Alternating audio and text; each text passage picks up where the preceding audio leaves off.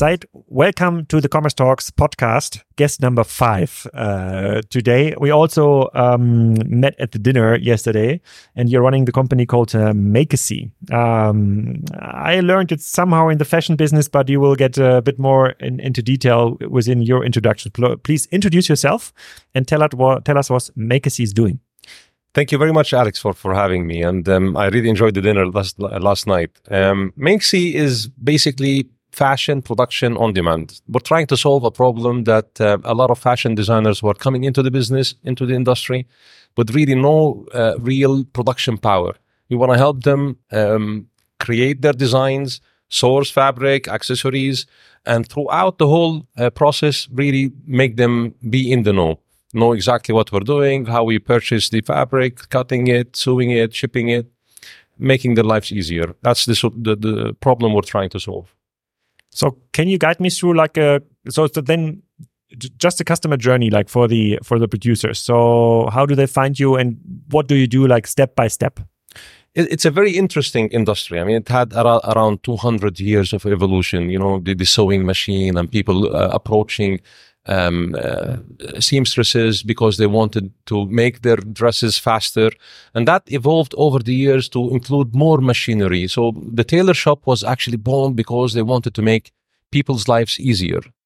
And almost until 30 years ago, when fast fashion started putting all these, filling up all the retail places and really disrupted the market. But throughout our human history, everybody was approaching tailors to create their loved garments and traditional dresses, etc. That's what we're trying to get back, but at ease. We want to make it easier. Fulfill the dress that you have in mind. Get the image you have for that tailored suit, and we can fulfill it. So how it works is they approach us with a sketch or a picture from Pinterest and they upload it on the app, and they exactly tell us how long when exactly they want it, and they add in all the description of the fabric. They wanted 100% cotton, etc., etc. And then that order turns into a chat. But these are like designers that are reselling these things, or are these like end consumers like I am? Let's say, Alex, you're a fashion designer and you're brilliant at it and you have you've created like 3-4 styles. You want to make them happen, right? So you have a fixed image of the dresses and the trousers and whatever you're making. You communicate that to us through the platform, and then we communicate back to you what we understood, and we reach an agreement to tell you what exactly can happen and when it can be done. And when you receive it, we ship it to you. You're the label owner. You then margin it up, put it on Amazon. But minimum slot size is 1. Yes. Okay. Yeah, because people can do samples, but obviously when you purchase one. And without you in the middle, how would have done the designers this process before? Would they have gone to a Pakistani factory saying, okay, can you produce this kind of garment for me? How would have been done? Yeah, it's a struggle because, like I said, the niche market we're focusing on, they haven't made it. Yeah, they've made 0 collections or 1 or 2 collections. So they don't have the volume to pick up the phone or send an email to a Bangladeshi or a Vietnam-based or a Chinese factory, because those obviously have to have volume to make it happen for them. So historically, the past 30, 40 years, they approached a lot of Polish, a lot of Ukrainian, a lot of Hungarian mini factories who can fulfill that kind of capsules and collection size. We're talking about 50 to 100. If it was 1 to 50 styles in a collection, they had to go downtown Milan, downtown Paris, and convince a tailor to make them feasible prices, which is not existent. It's extremely expensive. And how do you do it? So we're based in Amman, Jordan. And Amman, Jordan has a great trade agreement with EU, almost custom-free, as well as with North America. And that's why most of the garment labels around the world, like Nike, Adidas, Under Armour, etc., they manufacture in Jordan. So by definition, we are living in a country that has very low cost of production. And the infrastructure helps us as well. So we save a lot on price. So it's a kind of arbitrage for the designers and the fashion entrepreneurs in Europe and North America, even the Far East, to manufacture with us. It still makes a lot of economical sense. We do it by, we have our own machines, and we also outsource to other production hubs, because the world of manufacturing garment is so big and so diverse. People who make shirts only make shirts, and pants and vests and jackets and blazers, etc. Each one of those, we have appointed a production hub that can fulfill quite a quality. But those production hubs you have like connected in your app are then most likely are located in Jordan. So you're not connecting to Vietnam or Portuguese or to other facilities. For now, it's only Jordanian companies. I didn't know that. I knew obviously that like in Southeast Asia, there's a lot of like production capabilities. China, obviously, some of the some companies are like sourcing in Portugal or Romania or so, but I didn't know that Jordan is like a big fabric. It's up and coming. I mean, great quality, speed at finishing the work, and deadline to ship. Logistics are helping as well. Okay, and then let's stick with the shirt. So I have a wonderful idea of a shirt and would say, okay, I'd like to build it 5 pieces, for example, special fabric, special color, special cut. So guide me through the process. Do I have to download an app? Is it like more like an online form where I have to upload my sketch? How does it work? It's as simple as a form. There is an app. You download it, and it's an app that has a form, 3 steps. You communicate the design. If there's a sketch as well that you've added on the design, you add that. You add a description, and then you tell us some important information for us. When is it that you want it? Because that's we'll have to communicate back to you to tell you if it's possible or not. What's your budget as well? Because we care for our customer segments. We know their mentality. And then we communicate back to you, tell you exactly, okay, this is the design that we can do, and this is the fabric that we suggest and recommend, and this is how much it's going to cost you. And then you receive a proposal. It's a request for proposal from your side, and we send you a proposal, and we say, oh, okay, this is feasible. I can receive it in 2 weeks at my doorstep. And then you sign, you pay up 50% of that amount. Of course, there's a money back guarantee. And we sign within the proposal an NDA, your design, your shirt, your label, and we start production afterwards. Within the app, the order itself turns into a chat. You start asking us, where the hell is my shirt? What have you done? Did you source the fabric? This accessory is wrong. We want to take it back. No, please redo it, etc., etc. That's the kind of conversation that we have over our app. And let's stick with the example with like the t-shirts, so 5 t-shirts, maybe like a little bit longer arms, like a different neck, a special color. So where would this end up, such from a pricing range perspective? Because if I go to the tailor in Milan or Paris, he wouldn't take an order below like 1,000 euros. So Correct. It doesn't even make sense for him to think about it, like from his business perspective. So I mean, obviously there are 3 categories of pricing, and we have put an algorithm and a calculation on it. The first category is the sourcing. Depends on if you want 100% linen, cotton, silk, whatever. Secondly is the production. How much? What's the style? If it's a normal pattern, then obviously we have it. You just print, because it's digitize the pattern. We print it, we put it on the fabric, and we cut. But if it's or if it's something else, completely like Star Trek or Star Wars kind of costume, we'll have to do and create the pattern. That will be a bit more costly. The third category, which is the design, the production and the design itself. The design, if you want us to research more, add to it, do 3D images of it because you want to put it as an SKU on your Amazon or Shopify, etc., we can help you in that as well. So there is a spectrum on every one of those categories: the sourcing, the production, and the design. So it can end up varying from $5 a t-shirt up to around $25. And then going back to the fashion industry itself. So my understanding is that fast fashion is now disrupted by ultra fast fashion companies like Shein aus China, where you have like a huge competition between the factories. So there's like, I don't know, 500 factories doing t-shirts, and they want to sell. They need to acquire customers, and then those big platforms are feeding them with trends, and tomorrow you have, because of the Barbie film, you have to create pink t-shirts and pink whatever trousers and pink jackets, blah blah blah, and tomorrow it's a very different style. And this seems to me like, for me, because these platforms are also reaching their customers in a very efficient way, that seems to be very disturbing for the Zara's and H&M, which was fast fashion, but now you have like real-time fashion. Like you have a trend, next day you have the product online, 10 days later you have it shipped. So is it somehow also disrupting your business model, or are your designers so specialized, so niche, so unique in their ideas? Because let's assume there's a good t-shirt idea from a designer, like a good print or like a good feature on a t-shirt. The Chinese competitor will see it on Amazon or on the Shopify app and say, that seems to be something I also can produce. So I will put it on Temu like for 20% of the price. And this is disrupting like your customers' businesses. Is it something you see already, or is it our industry bubbles fear?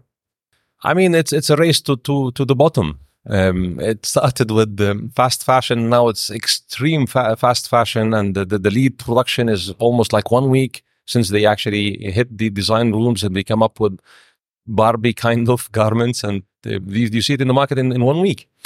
It's a different game altogether. We're on a different trend. We're trying to follow what the market is trying to ask for. I mean, they want to dress nicely and elegantly, and they want to actually not spend a fortune on the garments, but they want to also their customizing to happen and to take place on the. So we're following the trend of the what's being called right now the hyper customization, where we take with the customer's order itself. I mean, it's not something that they see and then they react to and they say, okay, this is fine, let's actually buy this. No, it's the other way around. That's the market we're following. People who are getting back to custom wear. I mean, the custom wear, it's said in our industry that it skips a generation. And here we are, Generation Z is wanting to do their own fashion. So we're very hopeful. And this is actually a safe bet, more than the fast fashion that is happening with Shein. Because if Corona hits again, God forbids, or a war happens, God forbids, that distribution is done. Whereas with our model, it can thrive because we have a local tailor. And if we grow, I mean, right now it's 16 months in Makesy, and we're seeing great growth. In Germany, we can actually support you with a tailor from Germany, who is actually eager to receive so many different orders, even though small, and we do yield management quite effectively through our platform. So Makesy is 16 months old, you say, or yes, 16 months. Yeah. And how big is it? How many orders do you ship, or like how big is it business? I mean, a month we ship anywhere between 100 to 150 orders. On average, the orders are around $250. We're increasing, and even corporations are approaching us right now, which is and we've pivoted in that direction, trying to see what the procurement managers in big hotels and want to do differently than even the chains that are mandating on them, because everybody has their own designs and styles. So you're talking about like corporate fashion, or like corporate styles. Like if there's like the Ritz-Carlton here in Riyadh wants to have their own bed sheets, and obviously no other hotel, the Bahia hotel, shouldn't have it. Absolutely, and special events, uniforms for the hostesses, etc. Okay. And do you think that this kind of B2, because you're now on a cross section, right?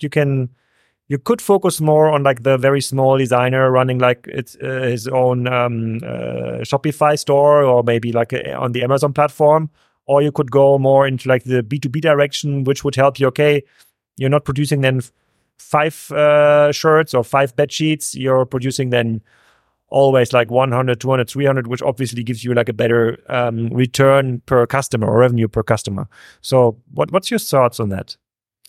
Both are very interesting markets and customer segments. I don't know where the path will take us, but so far it's been wonderful helping so many designers. The journey from 0 to 1, of having their label, succeeding with that, having time to focus on the marketing and the label and all the technology of fulfilling a payment, an order. So that has been very rewarding. A lot of nice stories, but the corporate world is also viable because, like you said, they have a tendency to do bigger in numbers. I'll share a story with a hotel who broke away with from the chains regulations regarding the HR clothing. HR and maintenance clothing, because the maintenance were their shirts and their trousers, they were actually wearing out very quickly. So because we had the expertise, we had the resources, we sourced great fabric, we created a new style, and we fulfilled that. So that's very likable to happen and repeat across at least the region over here. Everybody in their own departments, they want to do something right now. They want to get it done immediately. They can't communicate with a tailor for so many different reasons, different cultures, you have to travel downtown. The tailors don't come to you. So we're fulfilling, we're trying to solve a problem there. And I see it multiplying as we go. Where do you find your customers? So far, the best place, because the fashion community is always, a bubble. They talk. So the word of mouth in Amman, Jordan, has been wonderful, as well as in Jeddah. Jeddah is a nice hub of in Saudi Arabia, and in Riyadh as well. So the word of mouth has been really helpful. One designer recommends us, and everybody starts talking about it. Sometimes they're influencers; they put a word out there. We had high-profile customers as well.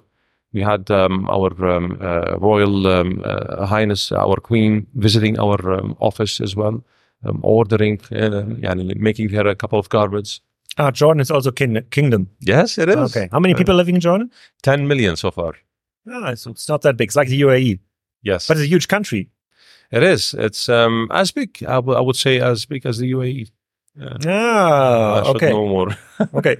But is there like a scalable online marketing channel where you could, I don't know, maybe there's like a Shopify marketplace where you could put ads on for designers using like Shopify or an Amazon. There might be like a marketplace or like a community where you could post stuff. Yeah, and another channel that has been very helpful, which is the catalog on WhatsApp. Using the Meta platform. What we've actually connected through API, we've created a very diverse catalog based on the patterns themselves. You mentioned t-shirts earlier. T-shirts, we have around 25, 30 patterns and styles, and all of them are sketched out. So when you see the sketch that is very close to what you have in mind, you can choose it on Amazon, on WhatsApp. Mm-hmm. And what happens is that we get notified on it and we start communicating directly with WhatsApp. WhatsApp is really wonderful, especially here in the Middle East. Direct connection with people. They want to know exactly how long it will take, if we can do it to begin with. Where are your customers coming from? Mainly from Europe or from Asia? Asia, most likely not, right? So, no. But France, Italy, we've had from the Netherlands, Saudi Arabia, Jordan, where we at. And how do you prevent brand fraud? So I guess there's like smart designers trying to get a design from Gucci and say, okay, can you do this for me, please? Only 10 pieces. We're looking into. We haven't done it yet. We're dependent completely on our in-house fashion designers who are receiving the designs, and they're running image searches to see if this is somebody out there who's done that. Especially, we want to protect all the local fashion designers. So if it clears out, because sometimes you can tell somebody snaps a screenshot from a local designer and they say, okay, can you do 10 of those? I want to fill up my retail shop. So we'll do a research, but down the line, I think we're going to do some machine learning to discern exactly where this images come from and who owns the rights and if there's a label. And then we say, no, we can't continue. And do you see also within this GCC a growing like fashion designer community? Is it something where, I don't know, young like students would say, okay, instead of going into the tech industry or retail industry, let's try out to become like a designer? There's a thriving fashion community right now, especially the past 2 years, 3 years. If you're following the great work of the Fashion Commission under the Ministry of Culture here in Saudi Arabia, they're doing amazing. They're taking them on a roadshow all around across Europe, and they have created 100 brands. Not created, they've actually gathered around and 100 up and coming fashion designers who are very ambitious. They have a lot of energy, and I think out of those 100 brands, we'll see like leading 3-4 big labels very soon. So it's happened, and it's happening, and it's going to grow rapidly. What is your upper limit when it comes to orders? So I guess you cannot fulfill an order that could help H&M restocking their stores. Where would you say, okay, maybe that's too big for us to fulfill? There's a sweet spot between, like you said, one piece up to around 250 pieces. That's where we specialize. Some people come and say, oh, we like you guys. We want to spend more. We like the communication. We like to be transparent, and that you sign the NDA. We can take it further even. But normally we're a bit more expensive when it gets to 250 plus pieces. It gets more expensive? Yeah. Why? Because in what I've learned in business studies, in economies of scale, should be getting cheaper. In comparison, that's correct. But for the customer, when they compare us with a Bangladeshi workshop, they say, okay, no, you guys are very expensive. That's what I meant. They compare us with other workshops. They say, okay, Makesy is a bit more expensive. We're going to go with option B when it comes to big quantities. But I mean, the sweet spot that I'm talking about is where we like to be. There's a lot of experimenting in the designs, back and forth with the customer. We're at the end of the day, we're not a workshop as much as we're a fashion tech solution. We sell the communication between us and the communication capability between us and the customer. We try to make them be at ease at all levels, because when you have a deadline with a T-shirt and you have to present it to your buyer, you rather be glued to your phone and your emails and finding out. So because of that, we are a little bit more expensive than a normal classical workshop. And what is like your limit when it comes to complex products? Like say you have a very, very complex like winter garment thing with like super many like features on it. Would you say, okay, that's maybe something you should figure out directly with a workshop? Or everything is doable. You can go you see the movies and how customs can go crazy. Everything is doable. It's engineering of garment pieces, and we have those engineers. They call them pattern engineers. They look at it from different angles. They go on the AutoCAD. But you can go to you and say, okay, I'd like this T-shirt, this style, this print should be waterproof. Find it out, and it should be like less than 100 gram per square meter. I don't know how you measure it, but like stuff like this. And then you have like a team that will go into some research database and see if this garment is available, if it can be sewed on different machines. So that's like part of that's part of the value proposition. Absolutely. I mean, we will do the research. We have the sources. We know factory mills around Turkey, China. We ask them, do you have that? This is the characteristic that is needed. Can we treat it again?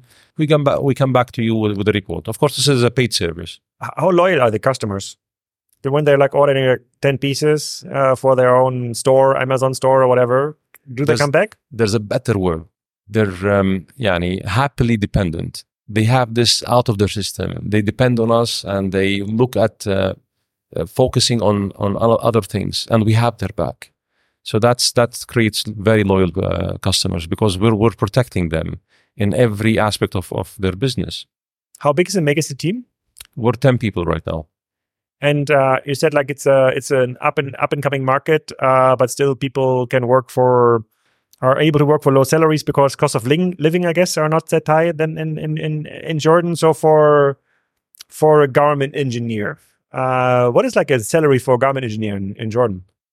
Oh, in the private sector, they would take around 750, 800 JDs, which is around $1,000 a month.